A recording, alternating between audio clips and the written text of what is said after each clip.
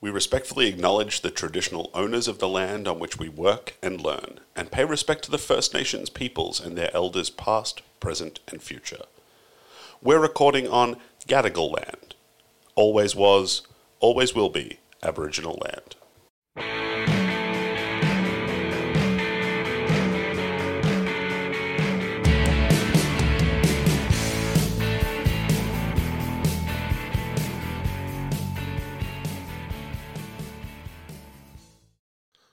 Welcome to another season of Rewind. I'm your host, Steve Bell. This time around, we're heading back to 1996 and the release of a song written and conceived by a beloved Australian singer-songwriter for a charity compilation, the recording paid for by the company behind it, a song that was released as a single but took over 20 years to crack the top 50, a Christmas song set in Australia, who doesn't really do Christmas songs, and based in a prison. Plus the original version was over 5 minutes long and has no chorus, two perfect ways to get ignored by commercial radio. Yet somehow, over the years, this song has become an Australian institution, part of our cultural fabric, the only song I can think of that spawned its own day, one of the great mysteries of Australian rock and roll, to me anyway. The writer is of course Paul Kelly, the song is his timeless classic How to Make Gravy, and this is the story. I know it's not Christmas, but where I come from, we have Christmas in weather like this. At the height of summer, we sit down to full Christmas dinner with all the trimmings in the blazing sun. And I do believe this song is the first song ever written in the history of the world to contain a recipe for gravy. And it's called How to Make Gravy. That's Paul introducing How to Make Gravy from the stage at Edmonton Folk Festival in Canada in August of 1996, taken from that festival's compilation album released later that same year. Now, Gravy wasn't even in the public domain yet at this point. It was fresh, its paint still dry.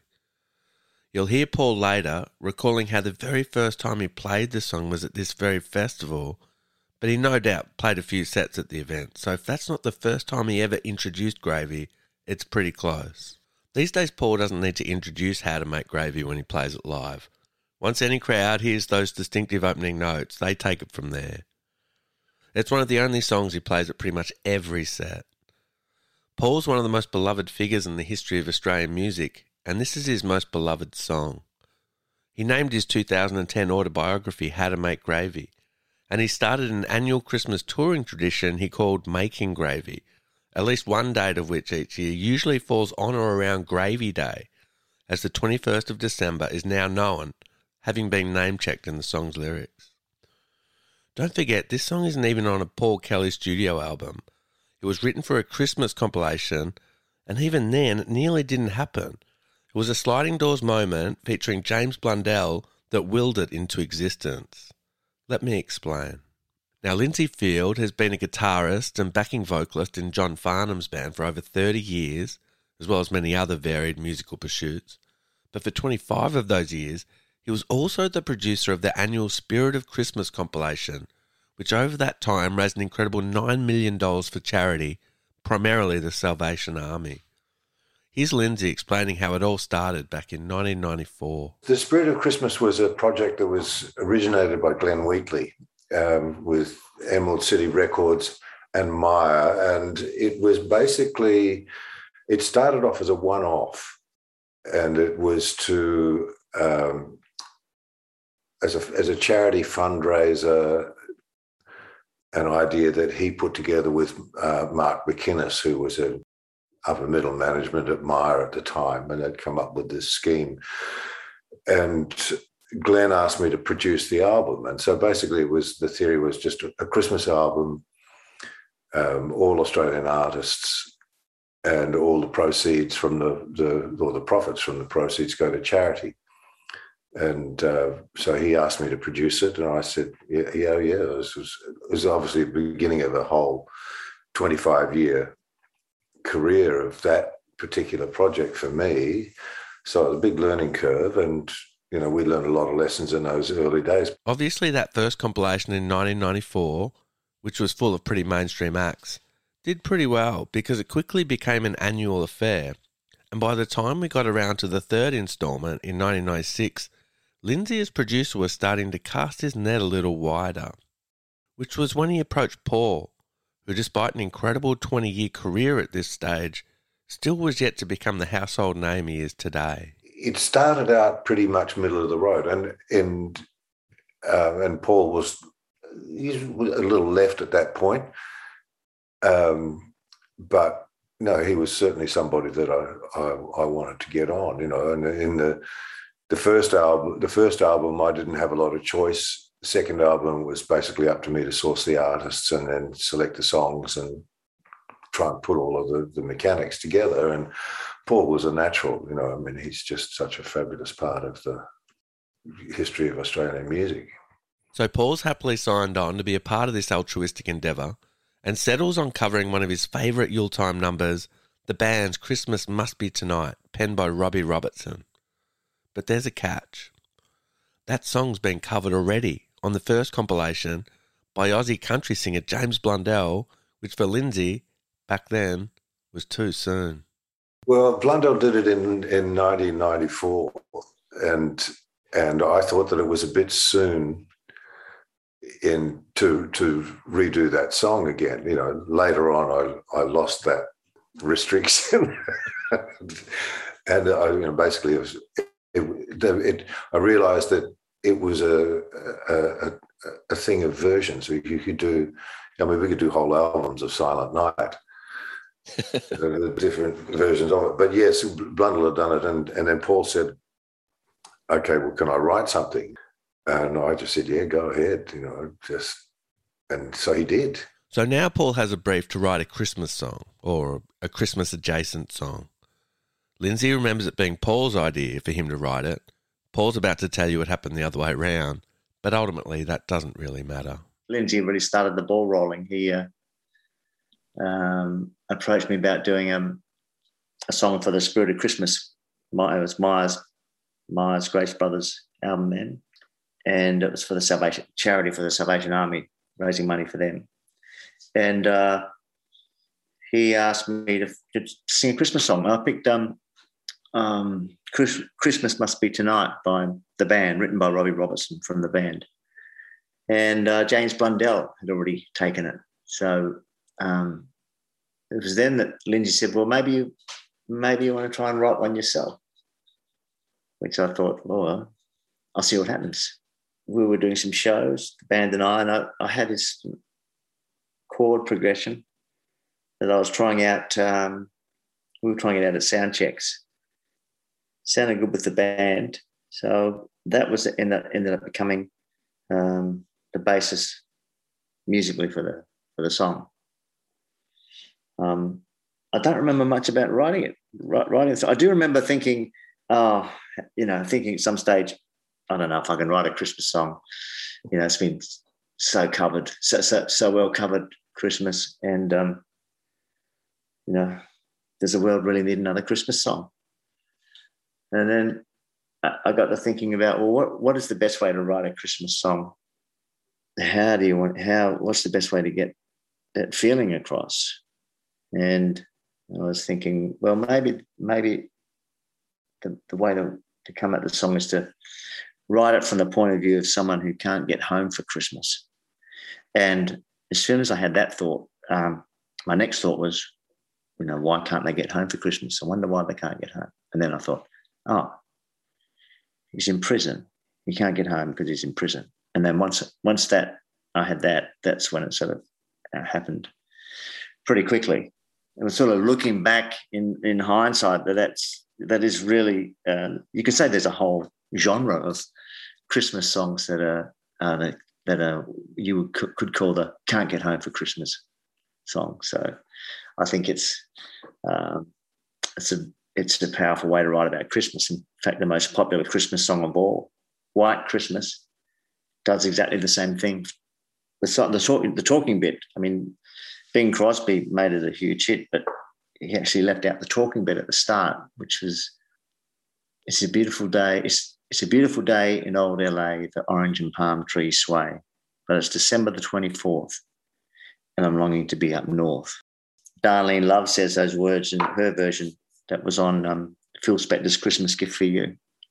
And so that's about someone who's far, far away from where they want to be for Christmas and can't get there. So that's one way of writing a Christmas song. Interestingly, that Australian association of Christmas with the tyranny of distance, being away from our loved ones, is nothing new, and not just because our population is spread around the coastline of this massive continent. ANU history professor Nicholas Brown, speaking to the ABC in 2010, explained how Christmas as far back as colonial times was characterised by a strong sense of absence. Yeah, well, we've a nation of migrants that came a long way. Many of us came a long way, or our parents or grandparents came from a long way to come and live here. So we had these ties to countries far away from us, and obviously can't get there. And it's the same with our family at the moment. We've got my niece is in England and can't come out yet. So it is tough. So Paul's got the idea for his Christmas song, the protagonist in jail, so separated from his family. And the fact that he doesn't really remember writing the lyrics points to it being a quick and painless process, although he does recall getting the song's cadence from a slightly unusual source. I think it must have come pretty quickly, which is sometimes what happens when you sort of just have the voice. It must have come pretty quickly because I don't remember sort of scratching around with it too much. I've got old notebooks where I can see where when I was first writing it. I mean, there's lines crossed out and alternate lines here and there, but I think it pretty much came in a bit of a rush. And it's a talky kind of song. It's a sort of half talked, half sung. Yeah, I always listen to a lot of hip hop, so I think there's a bit of that sort of flavour, just in the sort of the rhythm of the words. And I like sometimes getting lines to jam, words to jam in a line, which you may not think can fit, but then finding a way to make them fit, that's fun. We can't forget about the actual recipe for gravy nestled away in the song's lyrics. Flour, salt, a little red wine, and don't forget a dollop of tomato sauce for sweetness and that extra tang. That's actually a real-life gravy recipe Paul was handed down many moons ago. Yes, that was from my first wife's father-in-law, Hilary. Hilary, mother of my son Declan, her dad. That was his recipe, and that was the first time I'd heard of a recipe that you put a little bit of tomato sauce in it. But it works, so I still use it. I've heard some people take offence, or not offence, but umbrage, I guess, to the inclusion of the sauce. Oh yeah, it's I've had quite a bit of flack from some foodies over the years saying you don't need to put tomato sauce in it. I said, oh, fine, you don't have to. There's definitely no rules with gravy. We'll look at the writing of how to make gravy more in episode 2 when we speak to the members of his band from the recording, but for now we'll take it as read that the song is finished. Paul reached out to Lindsay, the producer of the Spirit of Christmas compilation, not quite sure if his new song fit the brief, being set in a prison and no chorus and all of those dilemmas, but he needn't have worried. It was quite an amazing experience, actually, because he rang me up and said, oh, look, mate, I've got this song that I've been playing around with, that I've been writing, and he said, I don't know if it's going to be very appropriate or not. And I said, well, what's the best way to hear it? And he said, oh, you better come over. So I went over to his place in St Kilda and sat in this little shed, which was, I had to sit on the drum stool because the only no room for anywhere else. There was a drum kit, and then there was a little folding chair or plastic chair that he sat on, and he had one of those old 2B, school books. The lined school books, little cardboard cover with his lyrics in it. And he basically sat down and played me the song, and I just sat behind the kit. And it probably was the first time that it had been played to anybody. He might have played it to somebody in the family, I don't know. But and then he looked at me at the end. I couldn't say a word. It's not that I didn't say a word. I couldn't. He looked at me, and I had tears running down my face. And And he said, well, how is it? And I said, that's okay, that's it. Now, Pete Luscombe, one of Australia's greatest drummers, is also Paul Kelly's longest-serving sideman by a significant margin. He started playing with Paul in 1993 after stints in the Black Sorrows and Stephen Cummings band.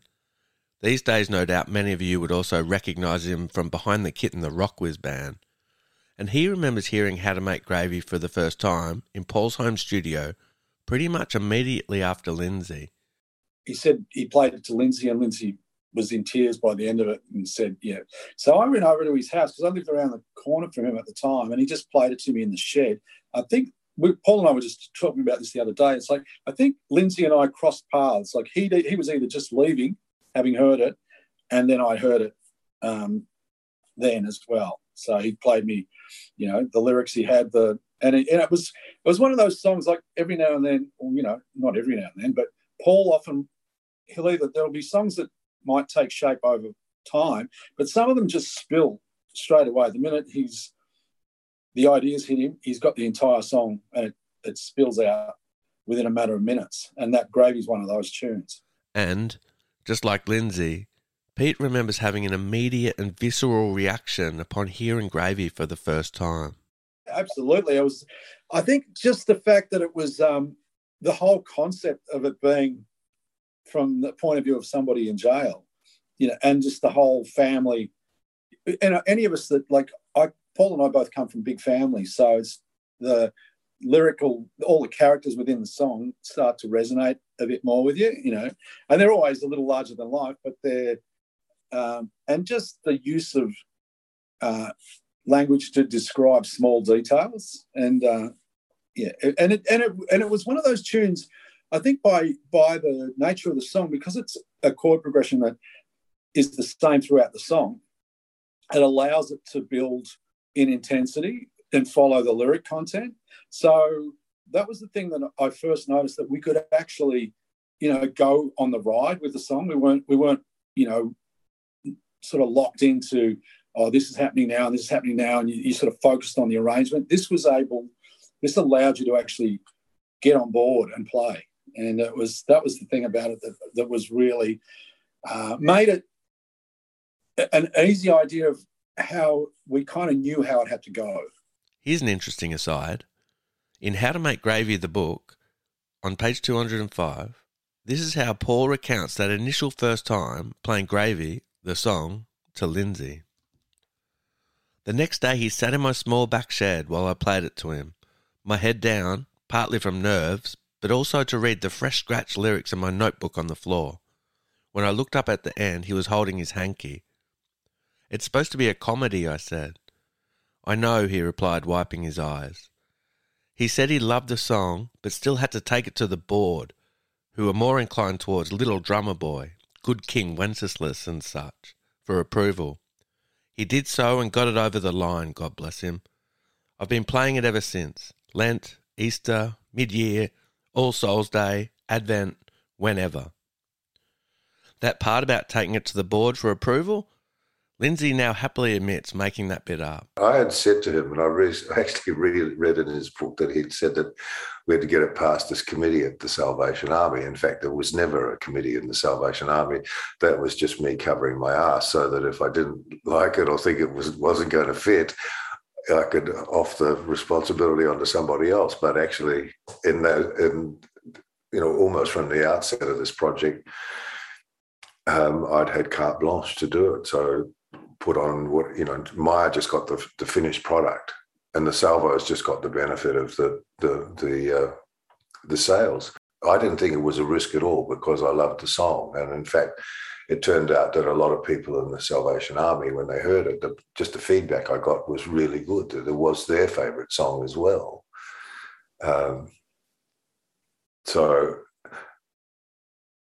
My main co-producer was my wife, Julie Riley, who's always my wise counsel, and Glenn was always there for advice.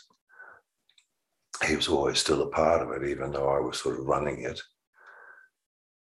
But yeah, no, that was me being not sneaky, but I also didn't want to portray myself as being somebody who was the power decision maker, because that wasn't what it was either. You know, it was just common sense. On a happy note, Paul did get to donate a version of Christmas Must Be Tonight, the song he wanted to do originally, for the 2001 instalment of the Spirit of Christmas compilation, Better Late Than Never. That version was recorded with Richard Pleasance, Pete Luscombe and Jerry Hale, and also appears on Paul's brand new Christmas double album, Paul Kelly's Christmas Train.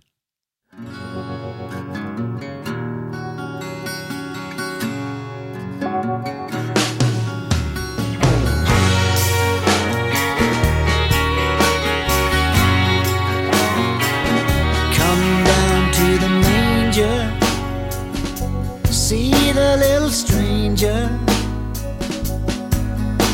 wrapped in swaddling clothes, the Prince of Peace. The wheels start turning, torches start burning, and behold the wise men journey from the east. How a little baby boy brings the people so much joy. Son of a carpenter, Mary carried the light. This must be Christmas, must be tonight. Paul Kelly's Christmas Train is a 22-song collection spanning both time and geography, with a killer array of guests helping out. But overseeing the massive project allowed Paul to think a lot about Australia's relationship with Christmas songs, and how our position in the Southern Hemisphere puts us at a remove from the traditional Northern Hemisphere Christmas tropes of snow and sleighs and what have you. As Paul penned in Gravy, they say it's going to be 100 degrees, even more maybe, but that won't stop the roast. Well, I've had an interesting Christmas songs for quite a while. I used to do a radio show.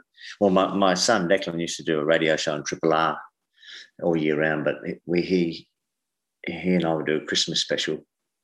We did it, I think, 5 years in a row doing a Christmas. He had a weekly show, so we did a Christmas show every year. So we the course of that, we sort of ended up discovering and collecting a whole lot of tunes. There's so many great Christmas tunes out there. So, we don't have a strong tradition. Obviously, it's the Northern Hemisphere. It started as a Northern Hemisphere festival, but there's a few Australian songs on this one. The Three Drovers and Swing Around the Sun by Casey Bonetto. That's the pretty third song that Casey Bonetto, who wrote Keating the Musical. Remember, ever come across that? Yeah. He's a lovely songwriter. So there's a few. White Wine in the Sun's a good one by Tim Minchin. Yeah. Is that dearth though? Literally, do you reckon it's just because of the Southern Hemisphere thing and us being in summer, so it doesn't, resonate with all of the snow imagery and sleigh bells? I just think it's an odd fit. I mean, there's Christmas carols where we change the words, or there's Australian version of Partridge in a Pear Tree. The 12th Day of Christmas. There's an Australian version of that, and there's two classical composer. Was it William James? They've both got James in. There's a lyricist and a composer. They've both got James in their names, but one's Christian name and one's a surname. So there was they did a series of Christmas carols that still get sung today.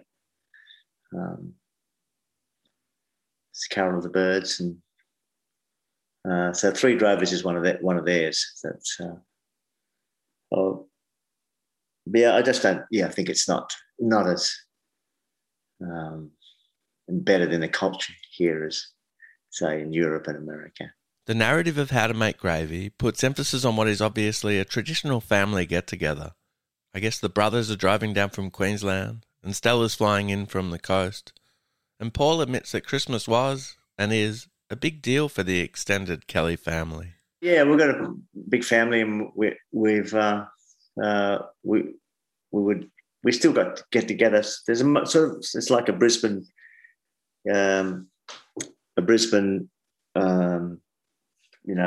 faction now, and the Victorian faction. We're sort of basically split that way. So sometimes we all get together, but generally now with that, Brisbaneites do their own thing and we do our own thing down here. There's big enough already here, just the Victorians, because now it's me and my siblings and our children and our children's children. So it's, there's always at least 20 or 30 more going on. But our big event is Christmas Eve, really, when we sing carols. And then on Christmas Day, people tend to break up and do things in different combinations, smaller groups, lots of in-laws and other other obligations. So Christmas is a bit, Christmas Day is actually more low-key than Christmas Eve in recent years. Yeah. Now, at some point in time, How to Make Gravy morphed from being simply Paul's contribution to the Spirit of Christmas compilation to a commercial Paul Kelly release as well. The 4-track How to Make Gravy EP, credited simply to Paul Kelly, came out on the 4th of November 1996 on Paul's label, Mushroom. Here's Lindsay explaining how all that came to pass. It always had something special about it. I mean, I knew that because that's what I felt. I had an experience when I first heard that song, and that experience was very, very moving. When we went ahead and recorded it, well, Paul went ahead and recorded it, but we facilitated that. And the record company heard it, it was Mushroom White label, I think at the time. And they obviously had the same experience. And they said, shit, this is great. We want to release that. And so they got in touch and said, how can we do this? Can we release it as a single? I think it was a single. And,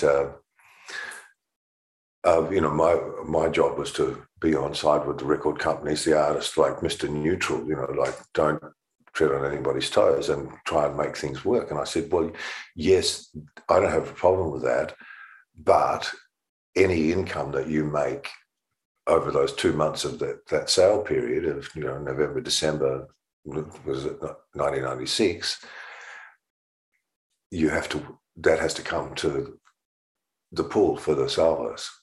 And they said, yeah, we don't have a problem with that. And in fact, they came to they made a very generous donation, which more than covered what it would have earned in the sales period of that. But, as far as I'm concerned, that was a great investment for them because they got years out of that song. But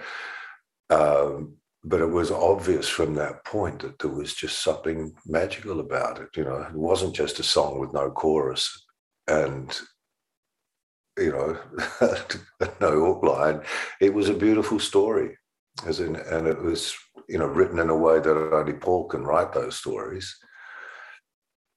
And, it's very beautifully recorded, visceral, it's nothing fancy about it. It's like, go. These days, Eleanor Mackay is editor of a regional newspaper, but she had a long and storied career in the music industry, and back in 1996 she was general manager of White Records, about to transition into the role of general manager of all Mushroom labels, working closely alongside Mushroom co-founder Michael Gudinski, who he tragically lost earlier this year. Eleanor remembers such an altruistic gesture by Mushroom as being pretty standard, given that it was for such a worthy cause. It sounds entirely plausible. Sounds like something Michael would do. Yeah. I don't know. I don't know what the behind the scenes deal was, but yeah. I'm sure. People reacted really strongly to that song, and I actually even remember a friend of mine who was serving some time in jail, and he wrote to me and said, the people in here, they just love that song. Like it just resonated for everybody. It was really one of those ones that kind of took on a life of its own, really. I think one of the things I because obviously I work with Paul a lot and I thought about it a lot, but Paul is very deeply Australian without being sort of jingoistic or sort of cringeworthy. Like you can go, Land Down Under, and you go, yeah, big hit. But a lot of Australians sort of go, oh, okay. And it's not a big sort of Aussie, oi, oi, oi. But for me, I remember, Paul was one of the first Australian artists that I heard reference real Australian things in a way that didn't seem fake.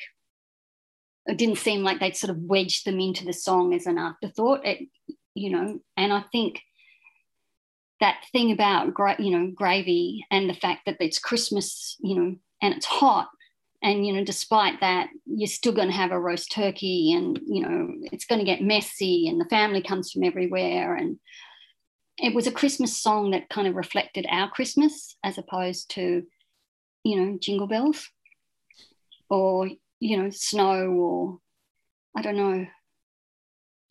I just feel like people could see themselves in those characters.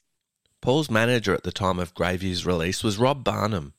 He started out as Paul's tour manager before taking the reins for a 15-year stretch, and he recalls having no qualms whatsoever about Paul donating such a fine song as Gravy to charity. Paul and Christine Anu and other artists that I managed used to be involved in that Christmas album almost every year, which was a donation. They covered the costs and all the money went to the Starlight Foundation. And one year, that's the song that Paul came up with as a Christmas song. No one had any issues with that. Paul still had all the rights to re-record it and do whatever he wanted with it moving forward, but they owned that recording. It wasn't really given away. It was used to raise funds for a worthy cause. And all the record companies, for all the artists that were involved in those records, were all supportive as well. So, at some point you've got to, give back. Everybody did their bit for free. I'm sure that they got the studios and things like that. There was a no-cost situation and all the money went to a great cause. So Eleanor remembers working on Gravy, and that while it didn't get any love from commercial radio, too long, no chorus, etc., it did drag Paul back into the fold with Triple J and community radio, both of whom had moved away from his music in the years leading up to the release. Again, this is, a reflection of me, Steve, because they used to not let me near commercial radio because I didn't really agree with their ethos very much. But I know, Triple R and Double J or Triple J or whatever it was, whichever J it was at that point, they all embraced it. So that the kind of media that I dealt with, which was, your print media and your public radio, they were all over it, even though it was a really long song. But despite all that radio love and the hard work from all involved, commercially How to Make Gravy didn't set the world on fire in 1996. The EP didn't chart at all, not in the top 50, and at that point you'd be excused for thinking that that's where the story ended, that How to Make Gravy was just another great Paul Kelly song and his seemingly bottomless swag of great Paul Kelly songs. But one person suspected that the Gravy story wasn't over, and had done so ever since the first time he'd played it in public, back at the Edmonton Folk Festival, when he'd felt the song forge a special connection straight off the bat.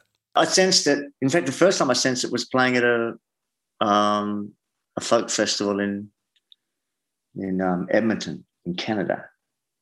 And so that would have been around August. So it was probably not long after we'd recorded it or not long after I'd written it. But I remember it was the first time I played it. I still hadn't played it with my band, the band that recorded it, except in the studio. And I played it just myself. I had played it in one of these round-robin songwriting groups, where if there's 4 people on stage and you tell a story and play a song. So I played that one. And then I think one of the other people played along with me when I played it. I remember that I could feel the song. When you can feel a song landing on the audience. So I felt that. So I knew from then that I knew straight away, this this is a working song. This song's going to work. It's something I can play. And then we started playing it, and, it's been in the set ever since. We play it all year round. Easter, winter, summer, spring. I think that first time it was someone else from this group of songwriters I was with was playing along, and I could tell that they were sort of getting excited by it. So that's I remember thinking, oh yeah, I've got one here. We'll leave episode 1 with that rendition of How to Make Gravy from the Edmonton Folk Festival compilation album back in August 1996, one of the first times it was ever performed. I know it's not Christmas, but where I come from, we have Christmas in weather like this. At the height of summer, we sit down to full Christmas dinner with all the trimmings in the blazing sun. And I do believe this song is the first song ever written in the history of the world to contain a recipe for gravy. And it's called How to Make Gravy.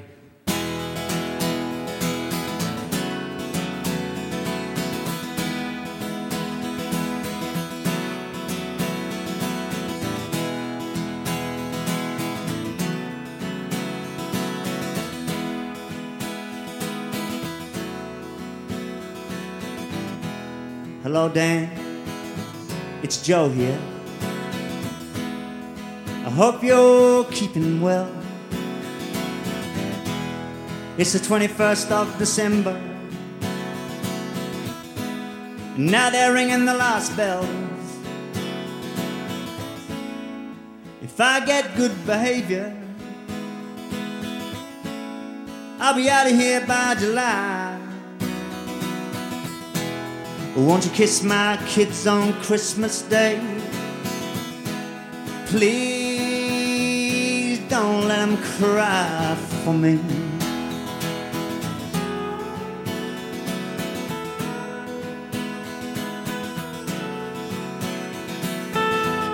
I guess the brothers are driving down from Queensland. Stella's flying in from the coast. They say it's gonna be 100 degrees, even more maybe, but that won't stop the roast. Who's gonna make the gravy now? I bet it won't taste the same. Just that flour, salt, a little red wine, and don't forget a dollop of tomato sauce for sweetness and an extra tang. And give my love to Angus and to Frank and Dolly. Tell them all I'm sorry I screwed up this time. And look after Rita, I'll be thinking of her early Christmas morning when I'm standing in line.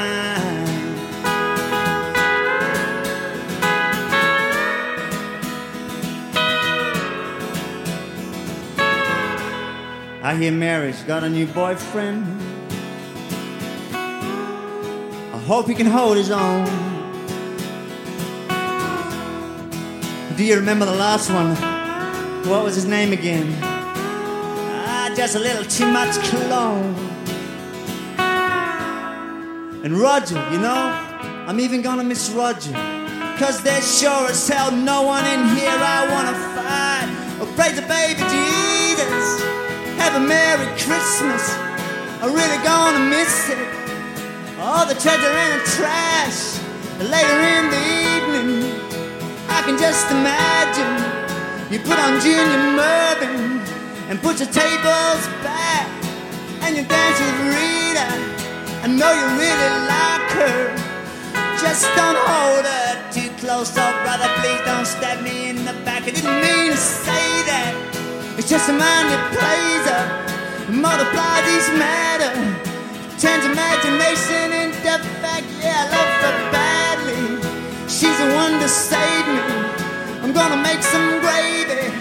I'm gonna taste the fat. Yeah, tell her that I'm sorry. Yeah, I love her badly. Tell them all I'm sorry. Kiss the sleepy children for me. You know, one of these days I'll be making gravy. I'll be making plenty. I'm gonna pay them all back.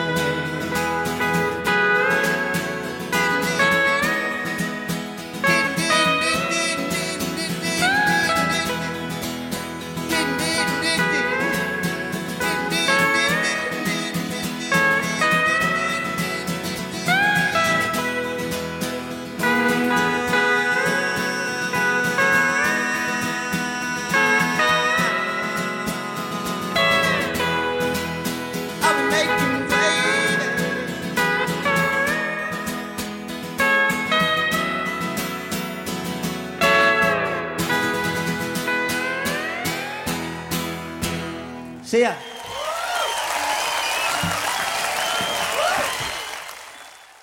Thanks for making it through episode 1. Please stick around for the next couple of episodes. We have a heap more cool guests for you to meet. Cheers as always to our network sponsors, Yamaha Headphones. I'll catch you all soon. Rewind with Steve Bell is a Euphony podcast, produced by Craig Drawick and Andrew Mars, recorded and engineered by Zick Parker. Theme music by Dollar Bar. For more Euphony podcasts, visit our website, Spotify, Apple, Acast, or wherever you get your podcasts.